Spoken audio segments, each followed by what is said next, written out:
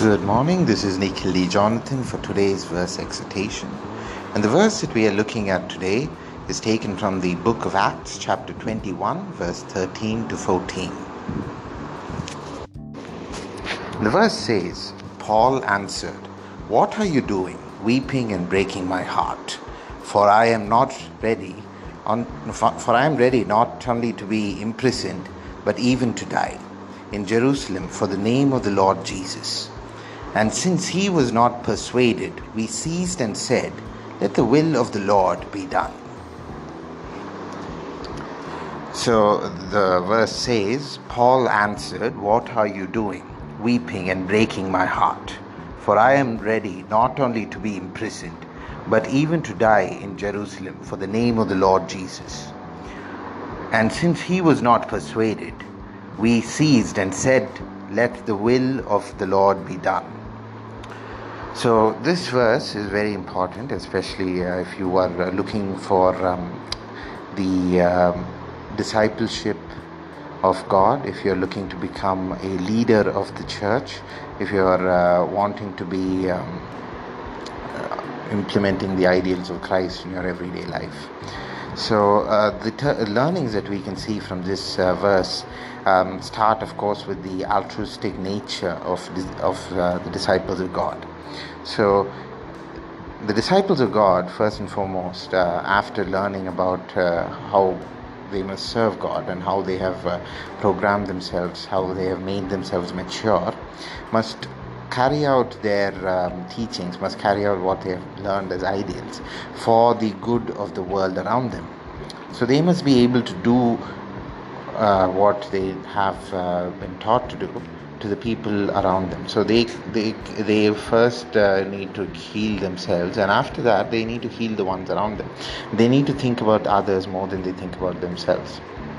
So they need to be aware of what others require, of how emotionally they need their help, and what type of advices that they would be able to provide for them, and how they can strengthen them through the teachings, through the ways of Jesus Christ, and through carrying out miracles, and also being an example for them, because they have been selected as a specialized group of disciples. So this specialized group of disciples are having certain characteristics and certain types of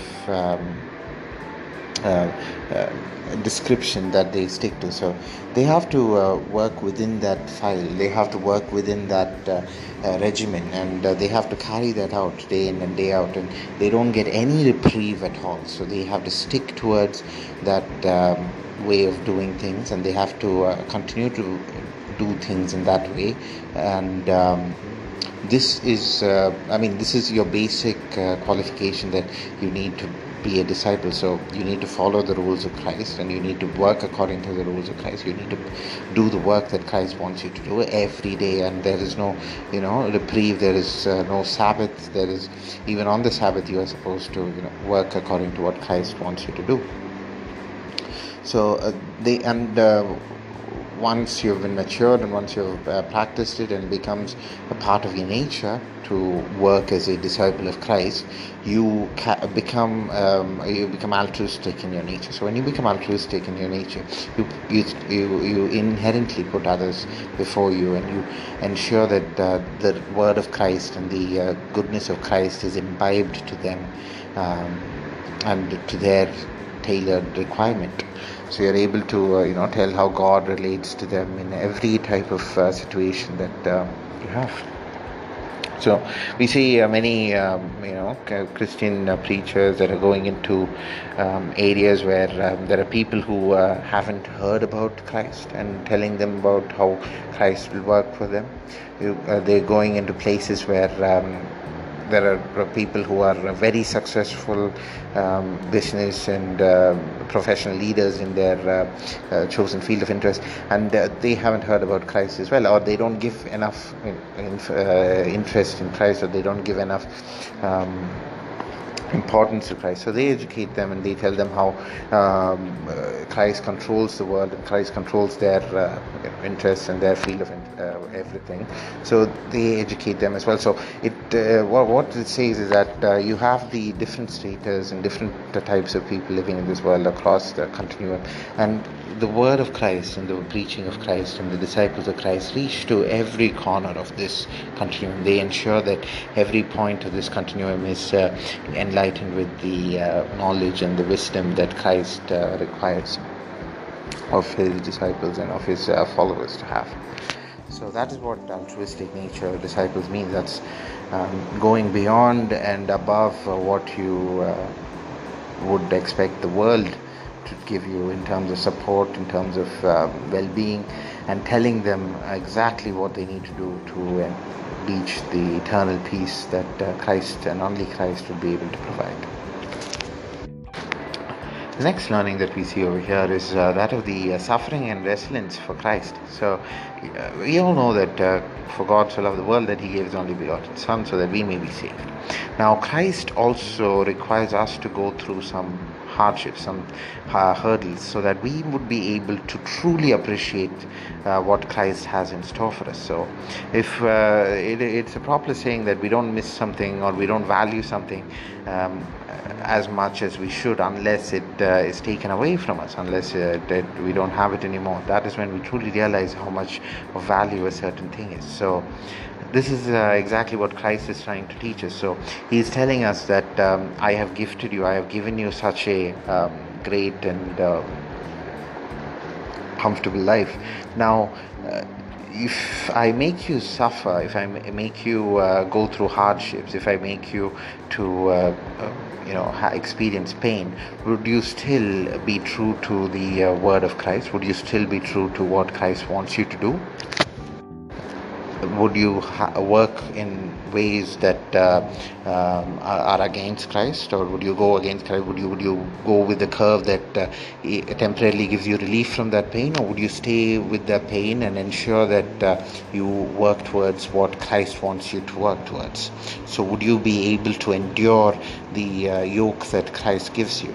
So would you be able to carry the cross, is what God wants to know. So are you mature enough to stick to self-discipline? Are you mature enough to stick to the love of God? Are you mature enough to stick to the faith in Jesus Christ, is what Christ wants you to know. So are you easily persuaded by the evil, sinful and worthless nature of this world, or do you allow yourself to be completely dedicated, devoted and loving Christ in everything that you do? So that is what God is trying to test you, and once you are able to pass the test, you become mature and you are fit to become a disciple of Christ. And of course that is seen in this verse when he says that for I am ready not only to be imprisoned but even to die in Jerusalem for the name of the Lord Jesus. So he's saying that I'm willing to take any type of step for the Lord Jesus Christ. So that is what it means to be resilient.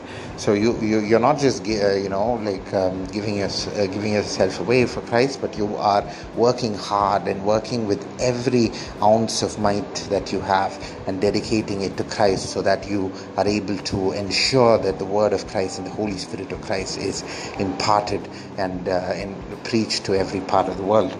But at least that's what Paul's mission is. So everyone has their own mission. So, you need to figure out what your mission is, and you need to completely give every ounce of your energy to that mission and ensure that it is completely successful each and every single moment. The next thought that we are able to learn from this verse is the thought of leadership. So when we are leaders in Christ, we need to be thinking of what God wants us to do.